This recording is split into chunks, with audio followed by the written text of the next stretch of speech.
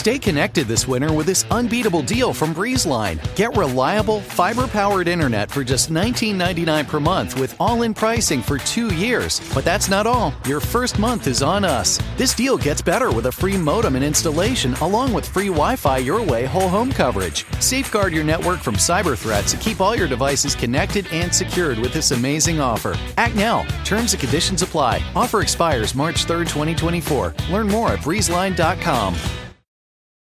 McDonald's presents Burger Reviews by Hamburglar. Today's review, the hotter, juicier classic burgers. Mr. Hamburglar. Rubble, rubble. He said, of all the McDonald's burgers I've ever hamburgled, these are the hottest, juiciest, and tastiest. Rubble. Hurry in and enjoy one of our $3.50 bundles, like a daily double and small fries for a limited time. Price and participation may vary, cannot be combined with any other offer, comparison to prior classic burgers. Ba-da-ba-ba-ba. Democratic candidate for governor of Texas, Wendy Davis, has more balls than Ted Cruz. Ted Cruz came here to throw bombs and fundraise off of attacks on fellow Republicans. He's a joke, plain and simple. He's an amateur, a fraud, a hypocrite, a wacko bird. Ugh, Ted Cruz. Campaign Fraudsters Part 3. Let's go.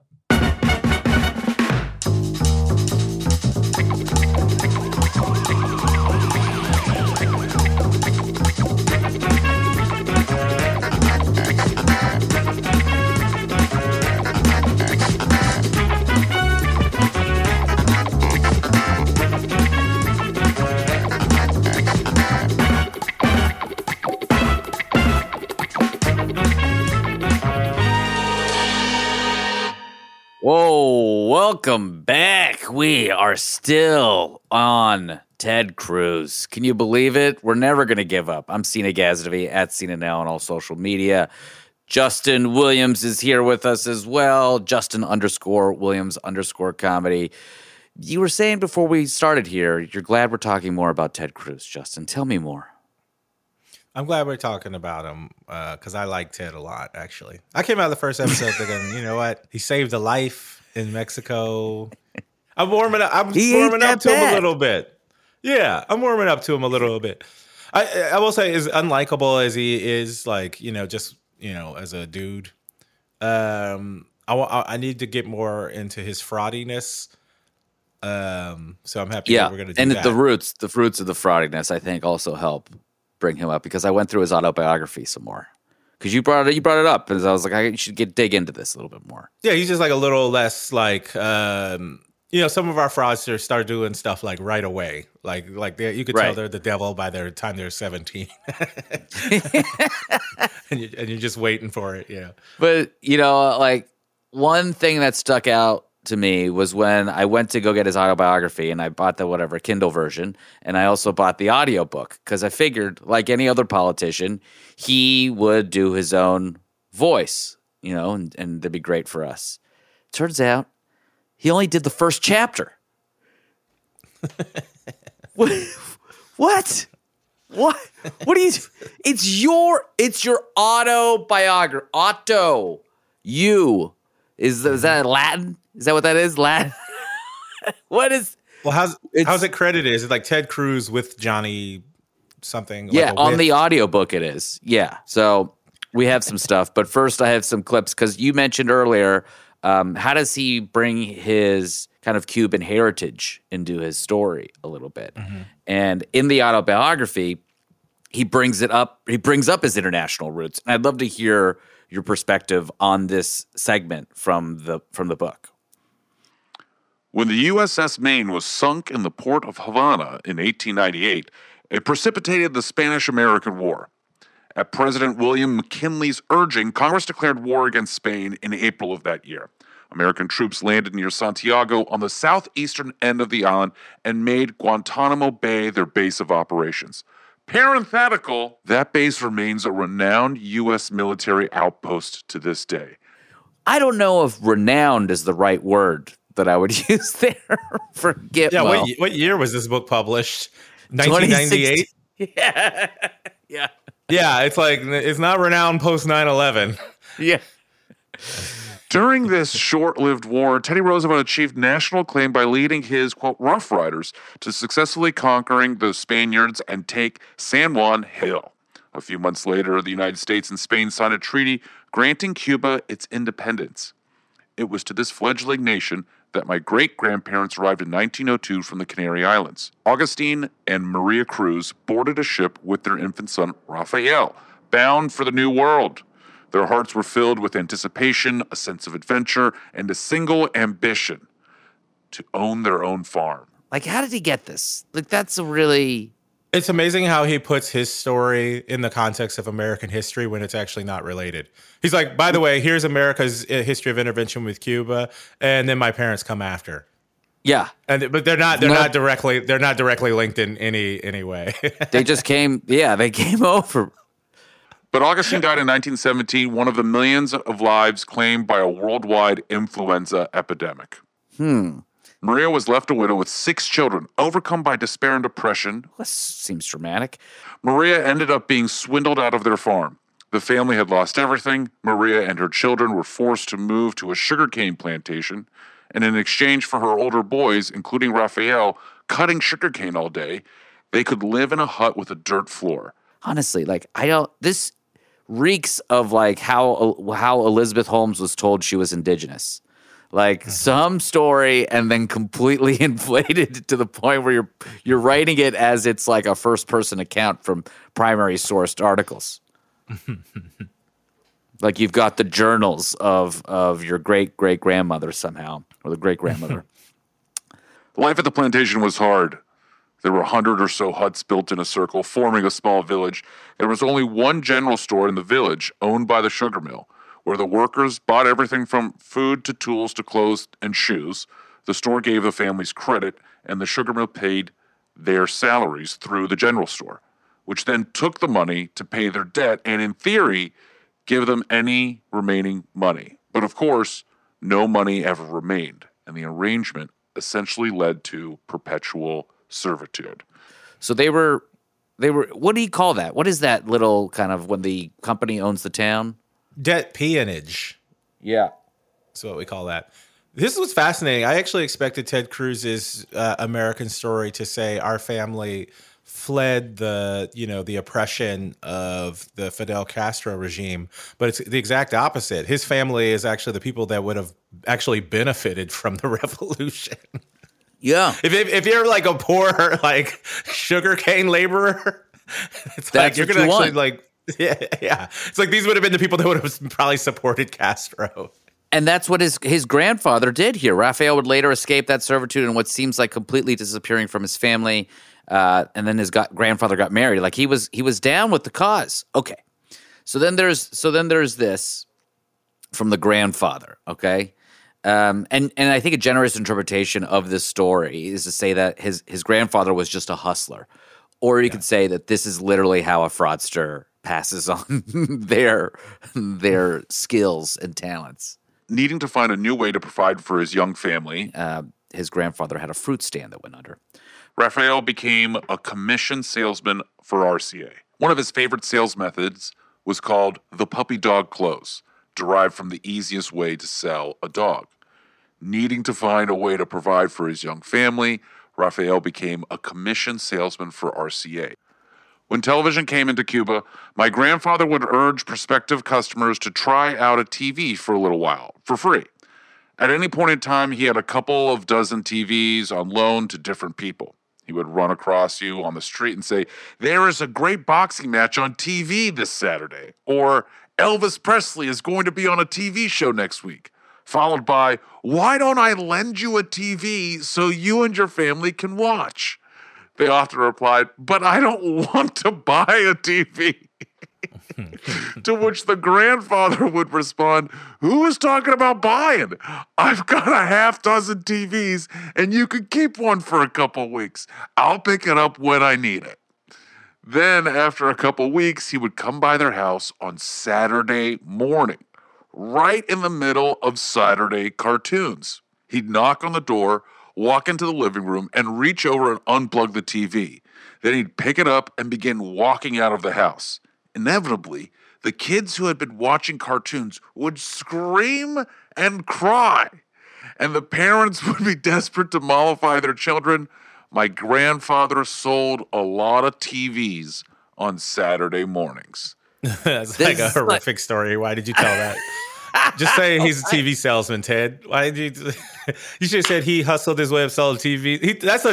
Why would you do that? Why would you tell anyone that story that your father took advantage of like tired parents and the sensitivity of children?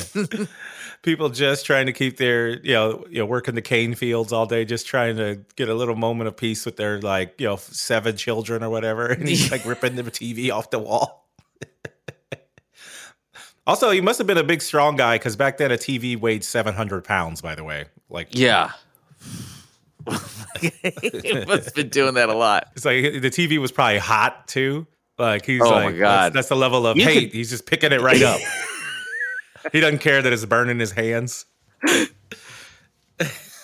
His bad back from ripping Tom and Jerry away from children. Just get one kid's like, no, and then jumps also on him and is just dragging him. And the father comes in, like, whoa, what the fuck? What are you doing? We'll buy the TV, you monster. You've got my child hostage. Okay, so here's another story, not about his grandfather, but about his father. Okay, Ted Cruz's father. And again, why is Ted Cruz sharing this story? Ask yourself that while we walk through it here. One time, my father and a friend decided to go fishing for a shark. The two boys got in a wooden rowboat, brought some rope with a chain leader, put a hunk of tuna on a large hook, and tossed it into the bright blue water. Sure enough, they ended up catching a shark about 6 feet long. The shark was none too happy, and he charged their boat, itself only about 10 feet long. This is too specific. The shark's head rammed the boat and broke a hole in its bottom, which resulted in water flooding the boat. The boys panicked. They cut the rope, and one boy began bailing water while the other rowed as fast as he could. The boat sank a few hundred feet from shore, and the boys swam and towed the boat to the beach, terrified that an angry shark was behind them looking for retribution. Thankfully, the shark had other priorities, and they emerged unscathed. But life in Cuba during those years wasn't just about fishing adventures. Revolution was in the air. That's a real sentence he wrote.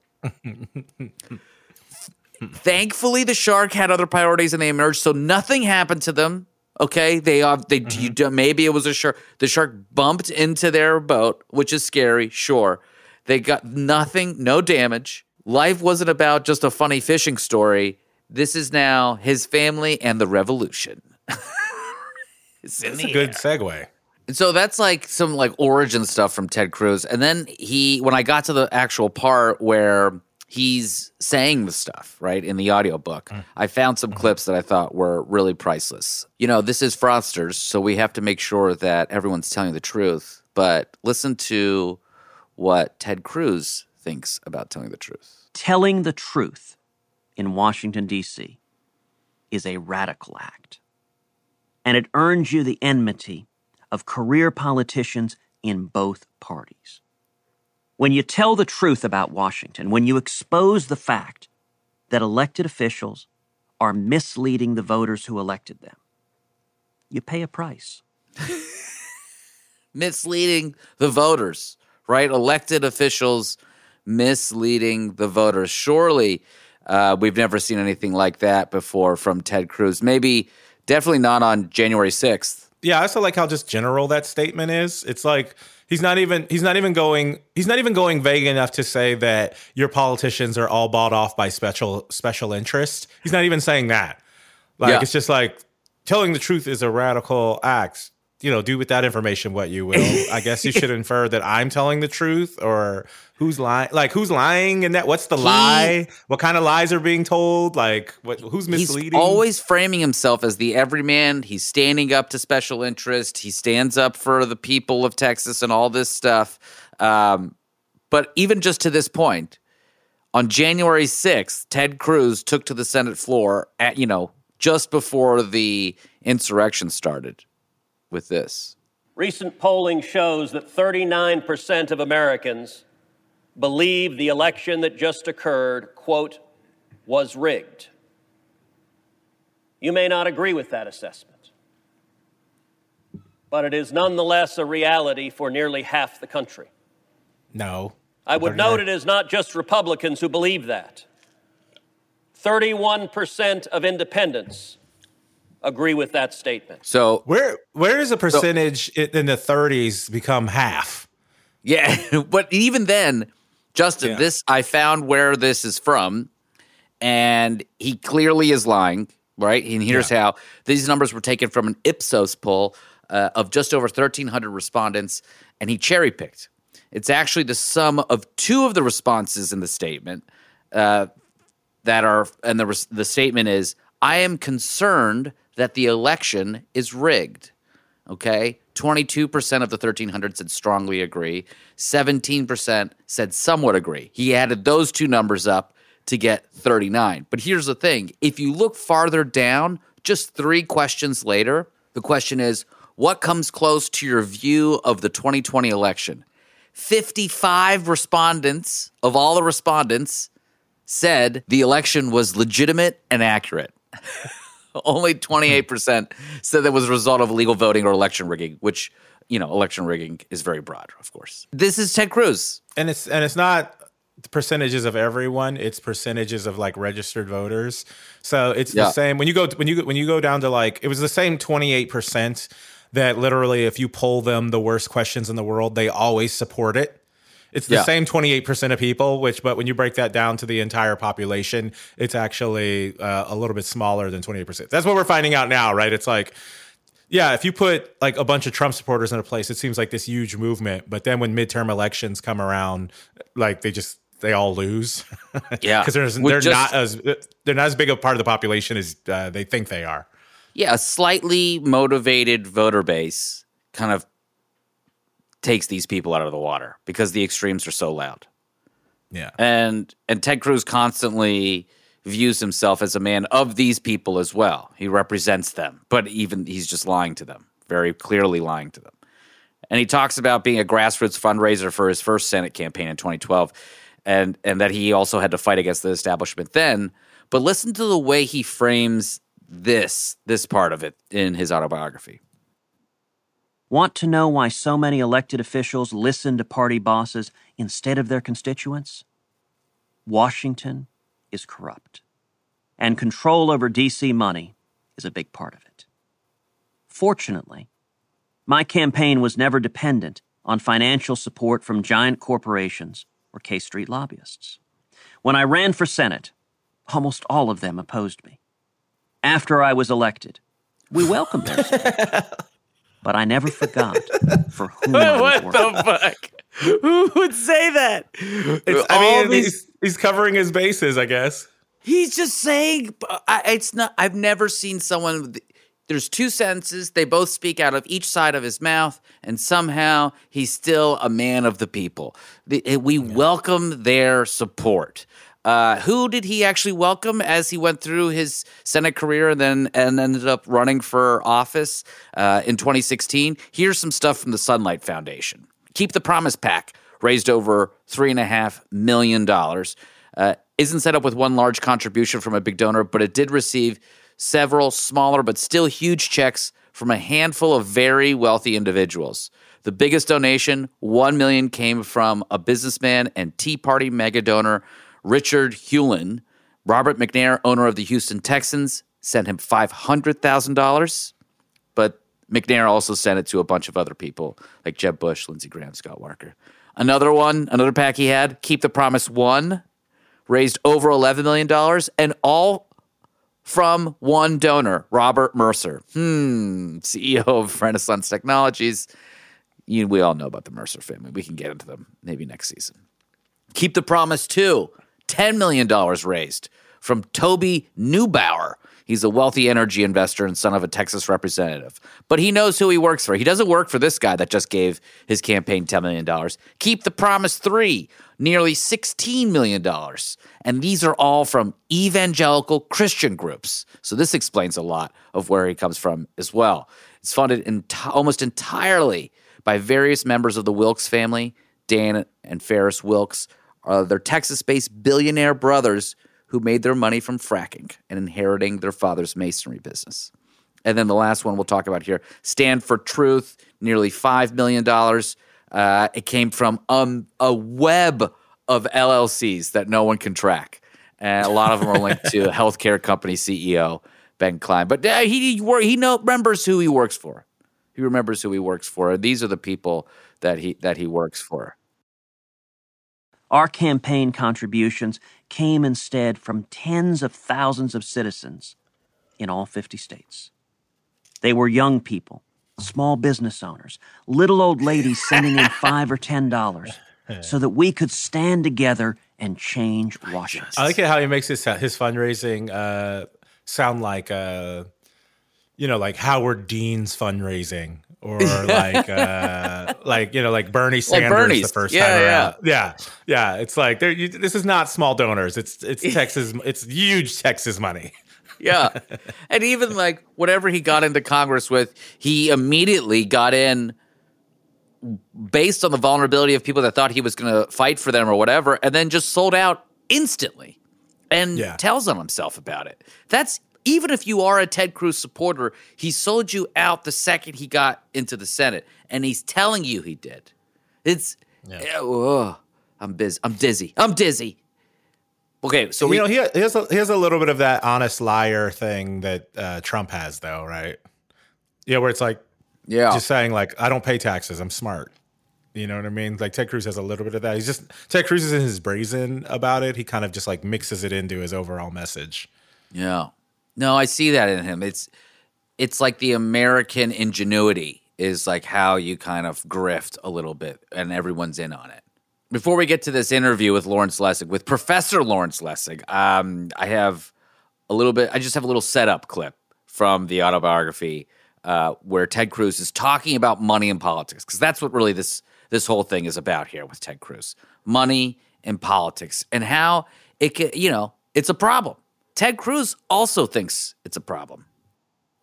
What I have done and what I intend to continue to do is speak the truth and explain how money and power in Washington conspires to create even more money and power for the politically connected at the expense of the hardworking taxpayer. He is literally connected to Goldman Sachs. He has a credit line with Goldman Sachs. It's very funny seeing someone who, probably when you go to Congress, he's like the most well-connected to special interests, like speak this way. It's very funny. All right, let's go to this interview with Professor Lawrence Lessig now. The less your business spends, the more margin you keep. But today, everything costs more. So smart businesses are graduating to NetSuite by Oracle. NetSuite is the #1 cloud financial system, bringing accounting, financial management, inventory, HR into one proven platform, helping you reduce IT costs, maintenance costs, and manual errors. Over 37,000 companies have already made the move to NetSuite. Backed by popular demand, NetSuite has extended its one-of-a-kind flexible financing program for a few more weeks. Head to netsuite.com/streaming. netsuite.com/streaming.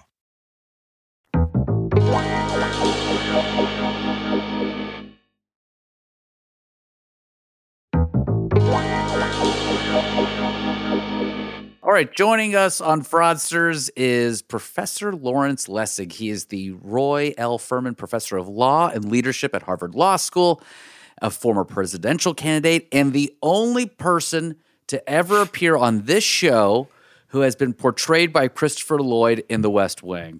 Professor Lessig, thank you for joining us on the show.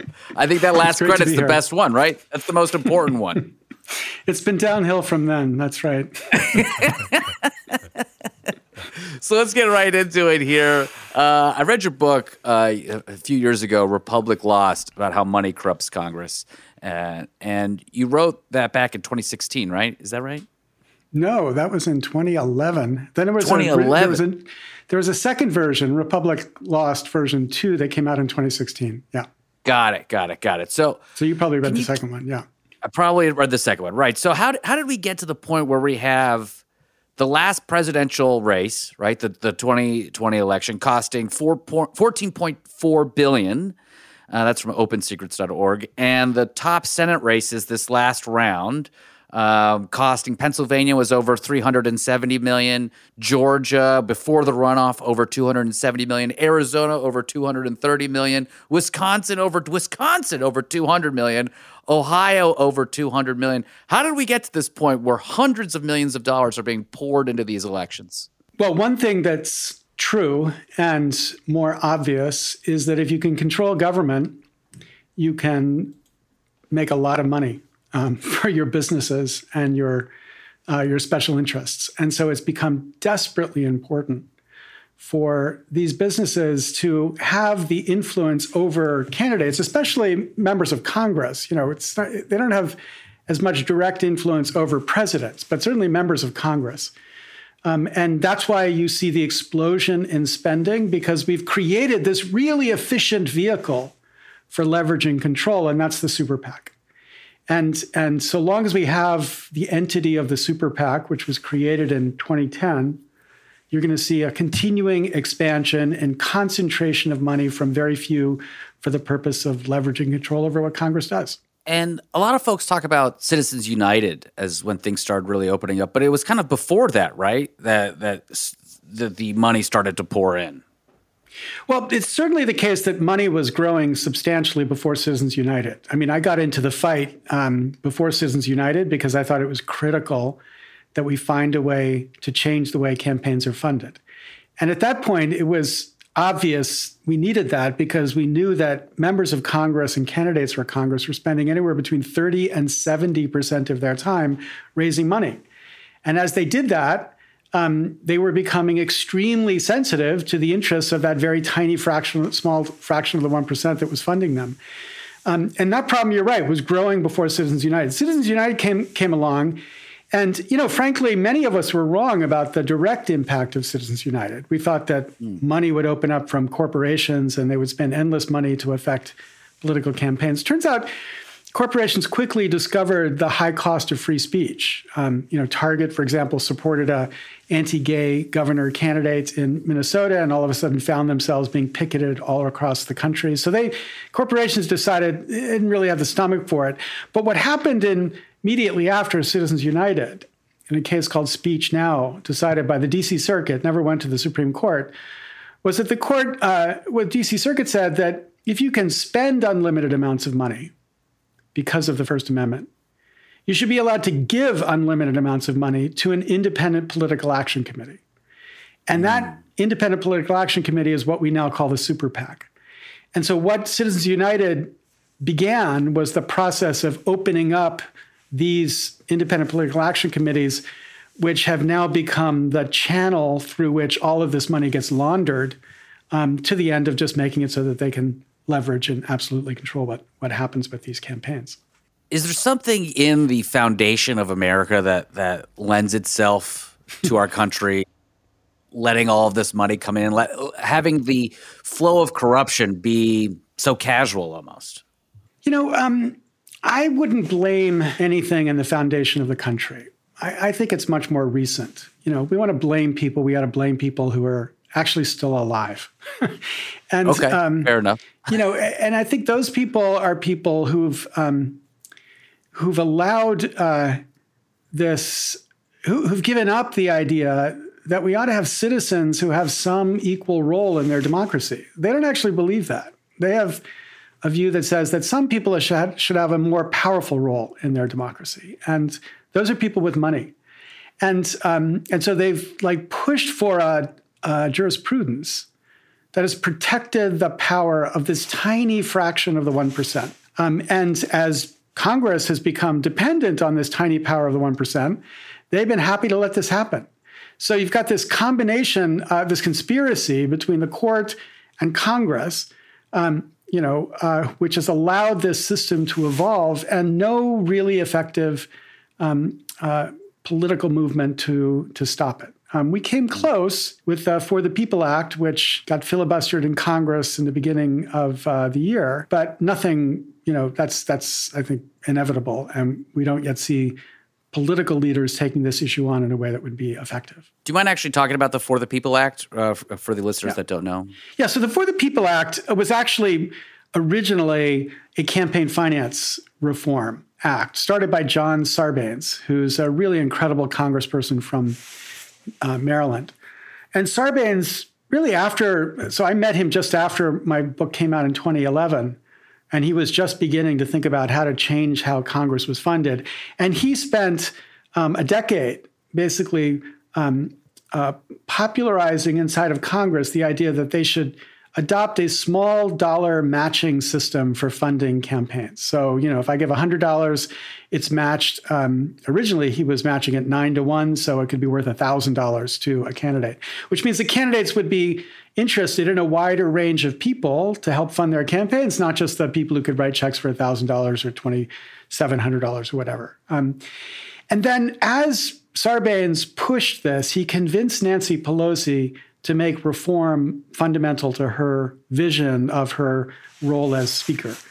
And in 2018, she said that if the Democrats win control of Congress, she promised to pass what was then called the For the People Act through Congress in 2019. And the For the People Act by this point included fundamental changes to the way campaigns were funded, gerrymandering reform, ethics reform for Congress, lots of changes. The John Lewis voting rights bill was inside. Lots of changes to end the suppression of the vote, which was driven largely either by race or by politics. It didn't really matter, just making it harder for the other side to participate. And had Congress passed that bill, I think it would have been the most important democracy reform package passed by Congress since the Voting Rights Act of 1965, at least. But then, obviously, it ran up against the barrier of the filibuster and the barrier of Joe Manchin, who was not willing to modify the filibuster, and Kyrsten Sinema, who embraces the filibuster as a positive good. And so it couldn't pass Congress. And so, many people thought this was our best chance. And we lost our best chance. And so I don't think many people think there's going to be much happening in Congress, certainly in the next cycle, given how close the majority is, and we don't yet have a majority to end the filibuster. Yeah. So, Jess, do you have anything before we dive into the Supreme Court case? Yeah, I'm just interested in kind of the partisan component of this, because it's one of those things where I think the Democratic Party, a lot of people will voice like support for it, but I think if it ever came to pass, like you get like enemies, like it seems like there's always like a Joe Manchin, or did you get a sense of how many people that are in the Democratic Party are actually maybe not in favor of the reforms that you mentioned there? Yeah, I think this is a really great point. We thought, and I think, maybe we were just being naive, but we thought if we could, get one or two more votes, we would overcome the filibuster. And I think many people were saying, actually, if you gain Manchin's vote or Sinema's vote, there would be two other people who would show up because the filibuster is so valuable to the other side. It gives them the capacity to block anything Congress would do. I mean, just think about the way the filibuster works, right? Filibuster right now, and this is brand new. This is since President Obama was president, when Mitch McConnell decided he would turn the filibuster into the normal rule for how the Senate works. So the normal rule for the Senate now is whenever there is any bill except for certain nominations and budget reconciliation, it needs 60 votes to even be debated. Okay, so what 60 votes means? 60 votes means if you have 41 votes, you can stop anything Congress would do. So 41 votes, if you imagine the 21 smallest states that supported Donald Trump by at least 10 points. So the most extreme, smallest states in America, those 21 states would give you 42 votes. So you can stop anything with those 21 states. And those 21 states would represent 21% of the American population. So 21%, representatives of 21% of the American population have the power to block anything our Congress does, except for budget reconciliation, which is why the Inflation Reduction Act could pass. Now that is astonishing. There is no other democracy in America, in the world, where ordinary legislation requires effectively an 80% population supporting it for it to be passed. And yet that's what our system does. The closest system to the current system we have right now is the system America lived under the Articles of Confederation. They had a supermajority requirement for ordinary legislation. That was a total failure. It was a total bust, which is why the nation almost collapsed. And Madison said we need to rebuild a new kind of constitution, one committed to majoritarian rule. But all of that is lost on, the modern geniuses in our United States Senate. Kirsten Sinema, who talks about the 60-vote threshold that is fundamental to the United States Senate. What it's fundamental to is the super PACs and the lobbyists who want to find a very simple way to be able to block anything our Congress would do, because God forbid our Congress had the capacity to address any interesting issue effectively. It seems super convenient to say, oh, well, we need 60 votes, especially during a hyper-partisan period where especially for the Democratic Party, you're never going to win those margins because, as you mentioned, the electoral map is just like not favorable. So, yeah, it becomes like this convenient excuse for actually Democrats to go, we're doing the will of the people by promising things that we like margins we could never win. I mean, God, even Trump after the insurrection didn't give us 60 Senate seats. Yeah, exactly. Yeah, I mean, we got a runoff in Georgia. Can you imagine the world where Warnock and the worst candidates in the world are polling at 49%. So. Yeah. That's the place we live in. Maybe Senator Sinema just wants us to be inclusive, just to bring us all. Yeah. There was a stage in her life where I think that was a fair way to describe it. But I think the cynicism about Sinema was crystallized when she almost blocked the passage of the Inflation Reduction Act. Because one really astonishing thing in the Inflation Reduction Act, and Joe Manchin did this, was that it ended this incredible loophole called the carried interest loophole, which is basically why hedge fund managers pay less taxes than their secretaries do, right? So Joe Manchin actually had the reform to take that away so that they would have to pay the same level of taxes as any billionaire, right? Which is not very much, but still, it's more than what they are paying. And at the very last moment, Sinema said she was not going to support the Inflation Reduction Act unless the carried interest reform was removed. Now, I didn't hear any stories about Arizona citizens like rallying around the idea that we have to protect the hedge fund billionaires from increased taxes. Like that was never anybody's concern anywhere in the world. Yet it was her concern because a bunch of lobbyists walked into her office and said, there's a lot of money who would be very interested in seeing this reform scuttled. So she scuttled it. They had to settle for it. And, there is no carried interest reform. The hedge fund managers still pay lower tax rates than their secretaries. I don't know what town halls you're going to, but when I'm in rural Arizona, all I hear is people saying, I'm real concerned with the hedge fund managers. We got to make sure that we're... Who speaks for them? Well, I should get out of I live in the ivory tower, so maybe I should get down. You should get with the people, Professor. Let's talk about Ted Cruz for Senate, or FEC v. Ted Cruz for Senate. This very strange Supreme Court case. And apparently there's a statute that says you can't use post-election funds to pay off more than $250,000 of pre-election funds. Is that, did I describe that correctly? Yeah, debt, right. Why is that important, and how did they come up with $250,000? Well, the number 250 is just arbitrary. What they're trying to do is to make sure that you can't basically evade the limits by running up a debt which you then pay after the campaign. And in this context in particular, it was a debt personal to Ted Cruz. And what Ted Cruz knew, because he's a very smart lawyer. Senate, by the way, darling. Everybody loves him. Yeah, everybody loves him.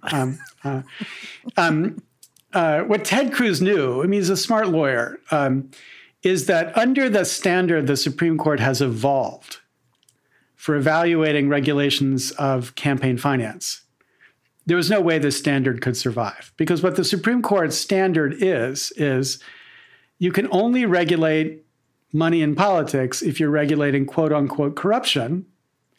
And corruption is defined as quid pro quo corruption. So you have to be making a deal, an improper deal. And in this case, it's like, well, Ted Cruz is making a deal with himself, which is, might be corrupt because it's Ted Cruz, but it's not the kind of corruption that the Supreme Court was talking about. So what this means basically is that you can't limit the way you're going to pay off a debt to the candidate, because basically that's not going to ever be quid pro quo corruption. And the main issue they presented was whether Cruz had standing even. Can you explain to listeners how Ted Cruz even was able to bring this case in the first place? Right. Well, the Supreme Court has a pretty flexible doctrine. And by flexible, I mean it appears when they want it to appear and disappears when they want it to disappear. But the doctrine basically is supposed to limit the kinds of people who can bring claims to the courts to those who have an actual interest at stake. So a personal interest in matter, as opposed to people who just have a general interest in the matter. And the question was whether Ted Cruz's interest was personal enough. And I don't think there was a real mistake in giving him the chance to challenge the statute, because he did have an interest given the debt that was present.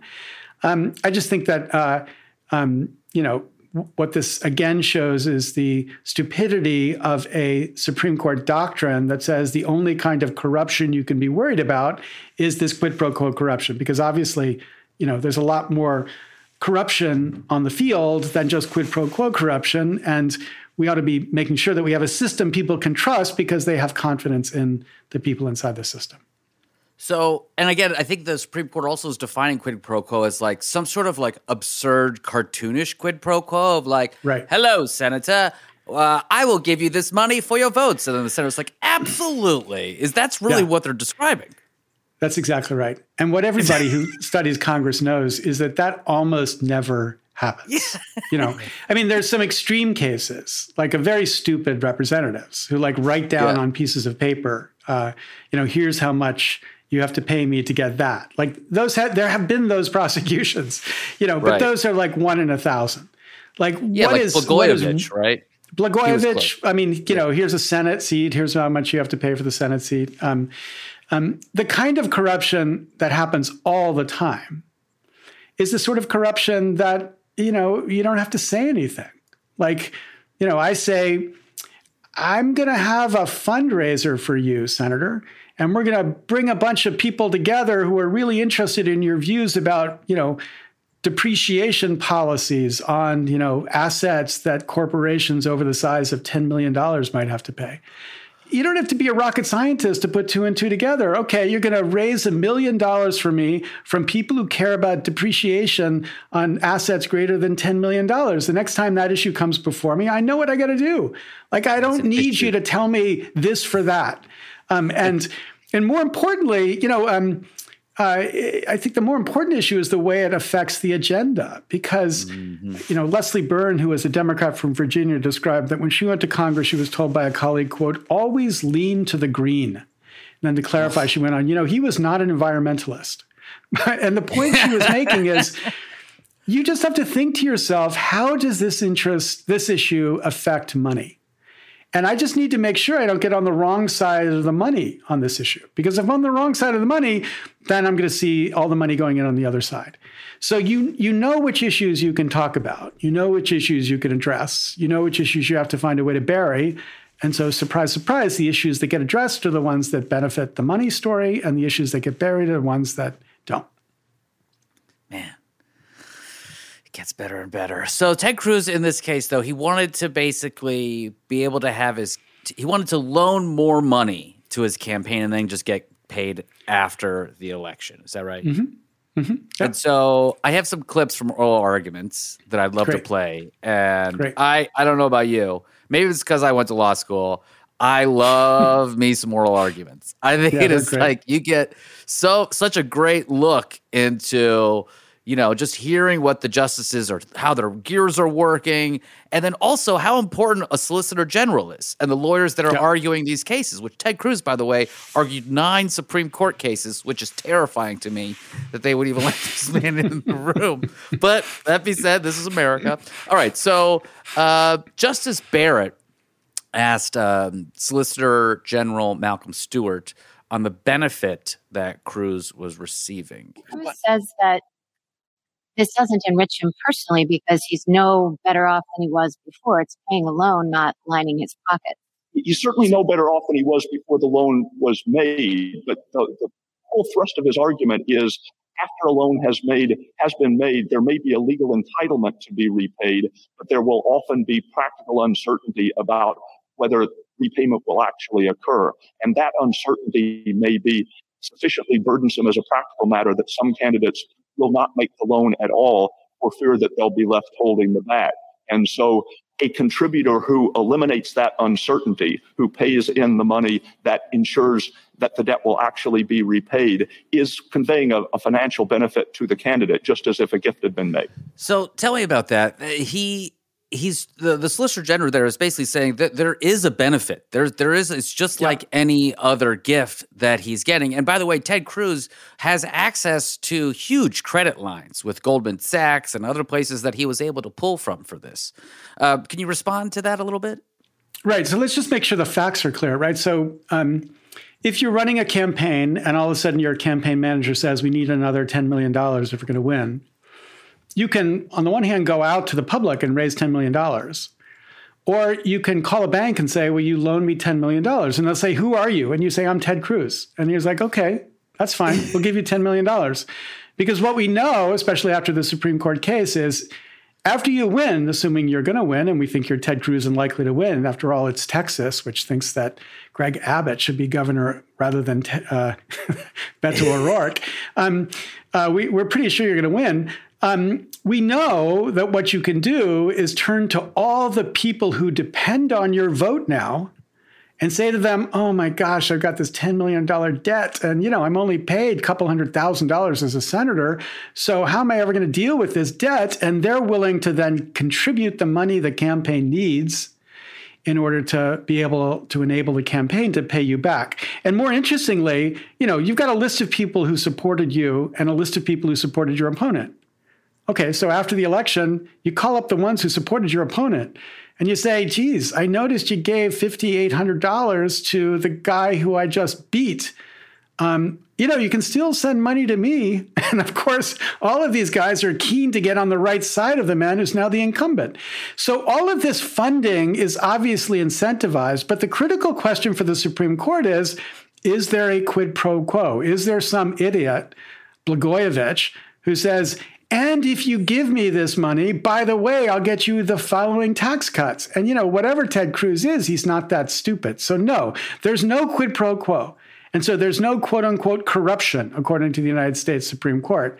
But there's obviously this structure of funding that makes these members extremely sensitive to what these potential funders might care about. And the petitioning party here, Ted Cruz for Senate, they were saying that this is an abridging of free speech. And Justice Kagan was disputing that, it seemed, and saying that this was merely just a restriction on third-party funding. Let's go to that clip here. Of course, Mr. Cooper, the candidate can spend all the money he wants of his own money. I mean, put aside the loan question. He can spend $1 gazillion of his own money if he wants to on his campaign, right? That's true. By Constitution. I'm sorry? Under the First Amendment. So this restriction, which is a restriction on loan repayment, is really a restriction on how a candidate can use third parties to finance his speech, isn't it? Your Honor, no more so than any other campaign contribution. Correct. Every time. I think that's exactly right. It's a restriction on how a candidate can use third parties to finance his speech, which is exactly what contribution limits are. From the candidate's perspective, it's one and the same thing. Is that right? No, Your Honor. A loan is clearly a form of self-financing by the candidate, obviously to whatever extent that loan is not repaid, it does become a contribution. But the important thing is, I guess I don't really quite understand the distinction. If this is a restriction on how a candidate can use third parties to finance his speech, not a restriction on how the candidate finances his own speech, but a restriction on third-party financing of the campaign.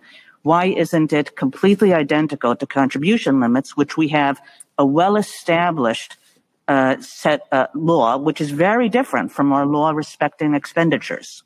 Your Honor, when a candidate loans his own money to his own campaign to purchase speech, to increase the amount of expression in the advocacy of his own election, as Buckley protects, that candidate is calling upon the candidate's own financial wherewithal. But it's not the candidate's own financial wherewithal. It's fake money. It's just money that just appears out of nowhere. Like, I could take out a double mortgage against my house. That's not actually my money, though, right?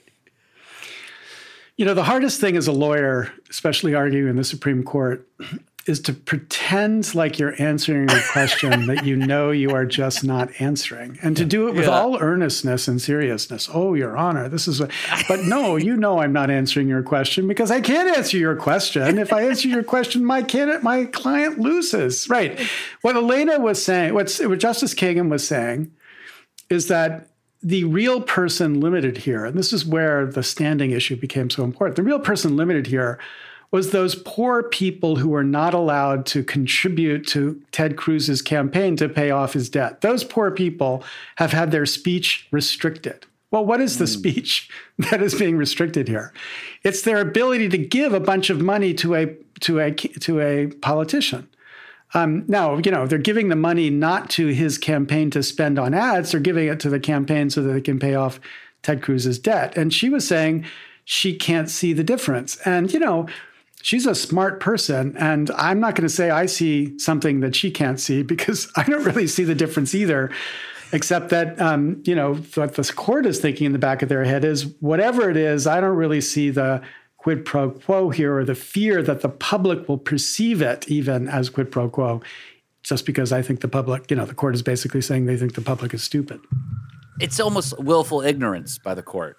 Yes, of course. At least the majority. Yeah. So, but go ahead, Justin. And I did not go to law school, for the record, but I just want to say anytime I hear purchase and speech as like the same thing, like I'm like immediately horrified at even that as a concept. Yeah. Yeah. Well, one of my favorite things about these oral arguments is that, you know, Justice Kagan, among like Sotomayor as well, but Justice Kagan here, she just can ether someone, and it's hilarious. And it doesn't show up on the news. This is no one on CNN's playing this clip. We're getting to hear on Fraudsters. We're going, but here's one more clip that I think is really just, my wife was like, what are you laughing so hard about? I was like, Justice Kagan. So here's what I think really wraps everything up in a bow. I guess this puzzles me. If I have a debt of $10,000 and somebody comes along and says, you're doing such a good job, I'm going to pay that debt off for you. Isn't that a financial benefit to me? Of course. It's a gift. And that would be, you're describing a gift, but the repayment of a loan, Your Honor, is not a gift. But a third party is repaying my loan, and so the third party is providing a gift to me. Your Honor, I mean, that's just like, of course, right? Your Honor, if a third party says you're doing such a good job, I want to repay your loan for you. I mean, one day I had a $10,000 loan. The next day I don't. I'm $10,000 richer. Somebody just made me a $10,000 gift. Your Honor, if a contributor comes in and gives the candidate a $10,000 gift, then yes, that violates not just the gift statutes, but if there's a quid pro quo involved, the bribery statutes. This is we're that's the talking entire about point of this law. I mean, the entire point of this law is that we start getting worried when people start repaying the candidate's indebtedness, because that's just another way of putting money in his pocket. If anyone wants to pay the rest of my law school debt, I'll do anything. I'll say anything you want. I'll do anything, but it won't be a gift, though. Professor Tell, please break that down. Make that make sense for me. No, I'm not going to do that. That's not going to make sense. There's no way to make that make sense. But, here, Cooper's a pretty good lawyer. Even here, you could see he was kind of stuck because obviously what Kagan is saying is true. You're giving a gift to the candidate. Now, what he should have said, and it's amazing he didn't get there, was, well, no, actually, the candidate was just as well off before as after because the candidate was owed $10,000 from the campaign. And so he was either going to get it from the campaign, he was going to get it from this guy. So he's in the same position he was either way. But the reality is, what we all know, the reality is, campaigns run up $10 million in debt. They're not going to be able to raise that money in the ordinary way by going out to ordinary people and saying, please give me money so I can pay off the debt to Ted Cruz. So instead, they've got the debt being paid by these third parties, which turns out to be a gift. Malcolm Stewart, in the earlier exchange, made this point very clearly, where he was saying there's an uncertainty about whether the debt is going to be paid off. So my campaign owes me $10,000. Whether the campaign can pay me or not is a function of how much money they have. And if they don't have that money, then maybe they can raise it, maybe they can't. So there's, let's say, a 50% chance they won't be able to raise it. Well, if there's a 50% chance, then if you come in and you pay my $10,000 debt, it's as if you've given me a $5,000 check, because now the 50% chance that it won't be paid off has been removed. And there's a 100% chance it's going to be paid off because you just paid it off. So it is absolutely a gift like this. But again, the court is so obsessed with the quid pro quo that it's even beginning to question limitations on gifts to candidates. Justin, any feelings on that? By the way, Professor Lessig had his eyes closed during that last clip, shaking his head. I just want We got to start a poor people's super PAC. If we collect like $1 from every person, and then maybe we can afford like a yacht that we can drop off and then go, we don't want anything for this. It was just, But here's your yacht. Yeah. Here's your yacht. The Mansion would like that. He lives on a yacht, right?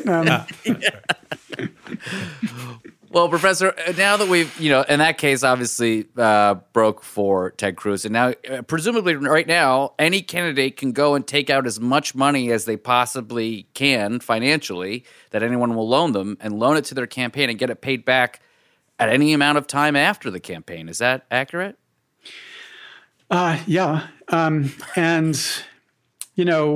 It's obviously really valuable for people who are pretty likely to win. Now, why does that matter? Well, if you're really likely to win and you want to help your party, you might take out, a lot of money, and then your campaign can give a bunch of money or it can spend a bunch of money on behalf of like the Democratic candidates or the Republican candidates in your district. And they might or might not win. So they might not be able to raise the money back themselves, but you now have the debt. And once you're reelected, you can turn around and, extort money out of the people who depend on you to do your job.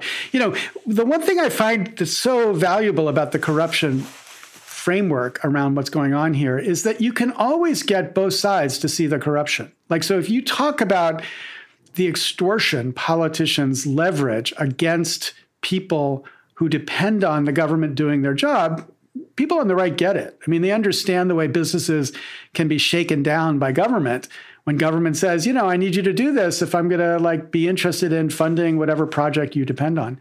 And that's what basically this is. It's a extortion protection ruling, and it protects the extortion of politicians of, not poor people.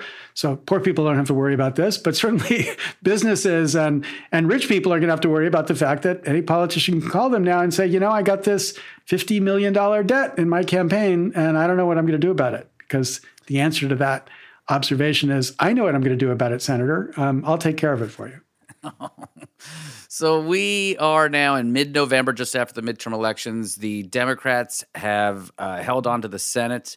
They could hold on to the House. It's debatable which way that'll go.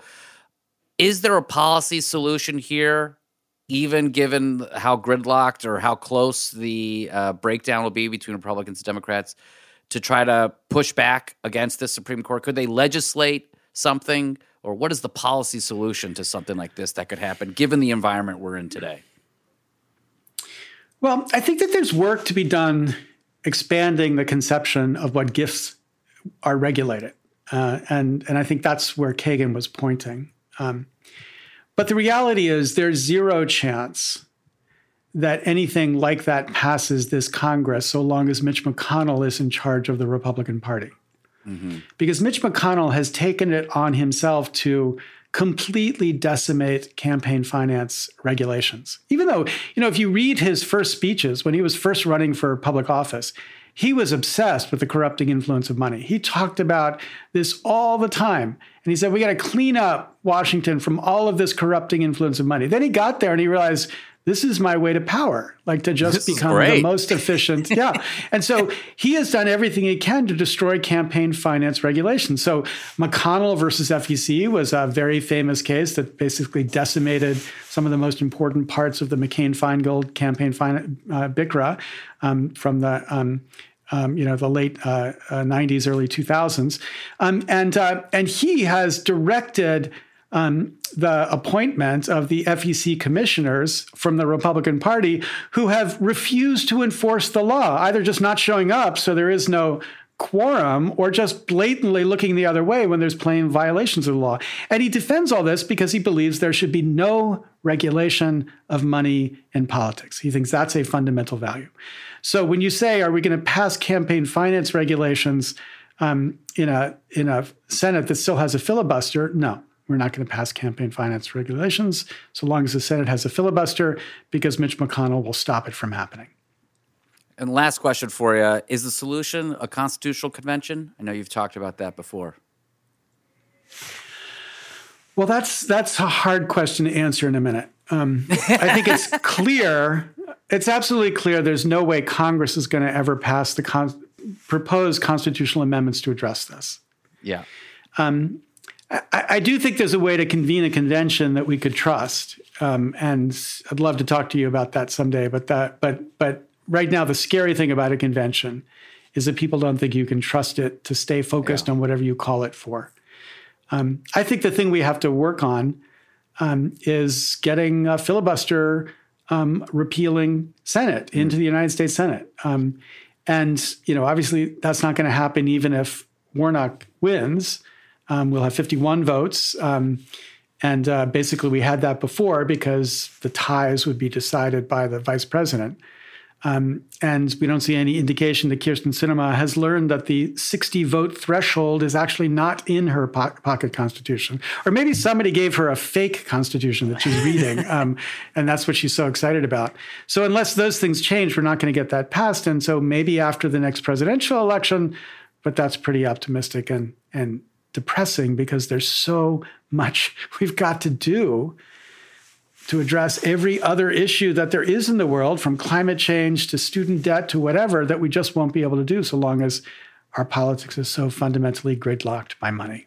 Professor Lessig, thank you so much for your time. This has been such a pleasure. We do hope you come back because we are obsessed with talking about corruption and fraud, and what better place than politics to talk about it. So I appreciate you having me. Thanks.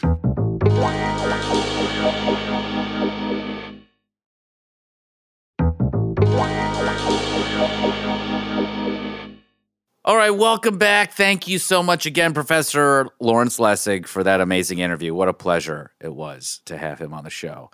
Justin, we're wrapping up our Ted Cruz and our Campaign Fraudsters series here. I'm excited about our next episode on Candace Owens. But before we go, I did want to cover some mean tweets or mean quotes. But they aren't tweets. They are Ted Cruz reading things people have said about him in the media and putting them in his own autobiography. And I as if this man is not shockingly shameless enough. He read just the one chapter, but he included some mean things that people said about him, as if it's like a badge of pride or something.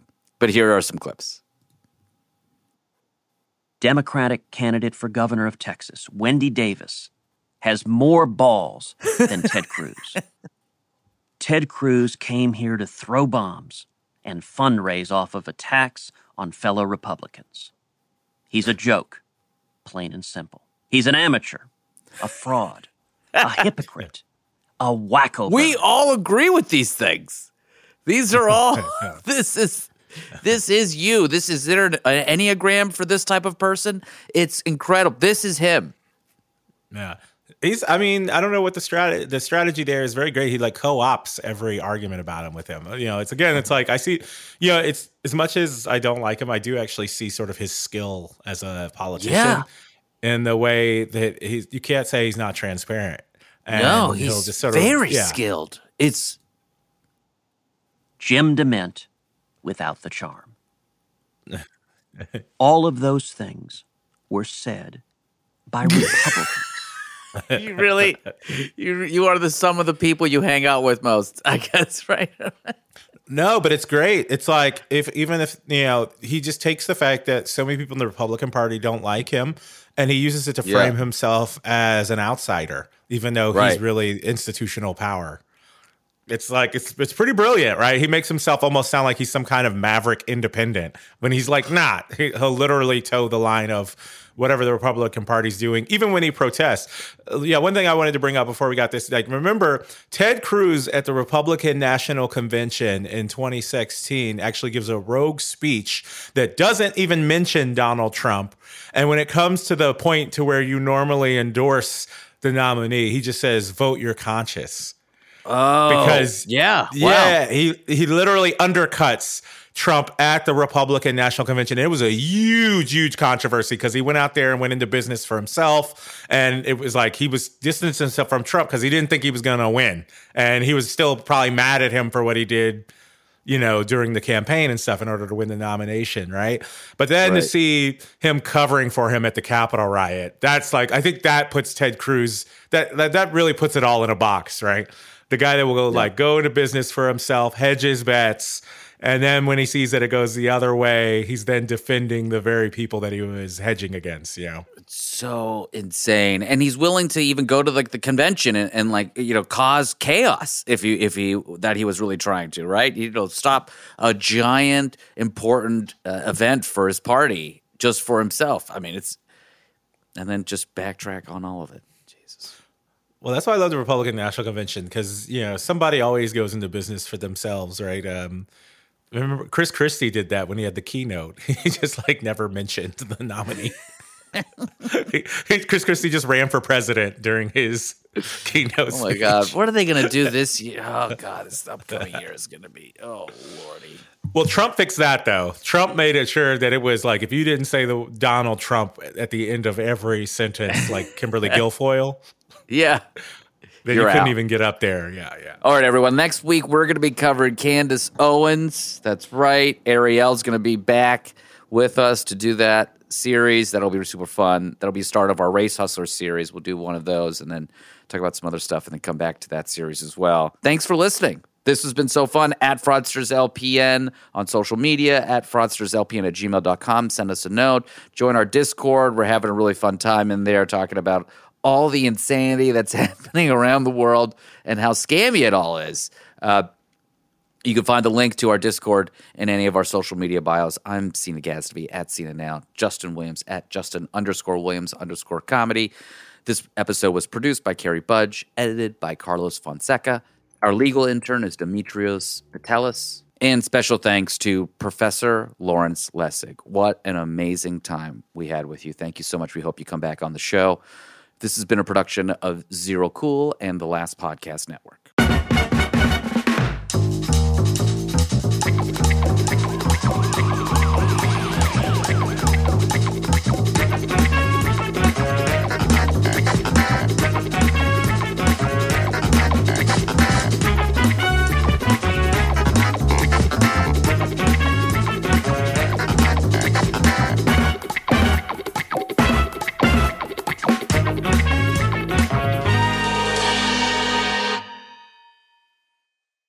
McDonald's presents Burger Reviews by Hamburglar. Today's review, the hotter, juicier classic burgers. Mr. Hamburglar. Rubble, rubble. He said, of all the McDonald's burgers I've ever hamburgled, these are the hottest, juiciest, and tastiest. Rubble. Hurry in and enjoy one of our $3.50 bundles, like a daily double and small fries, for a limited time. Price and participation may vary. Cannot be combined with any other offer. Comparison to prior classic burgers. Ba-da-ba-ba-ba.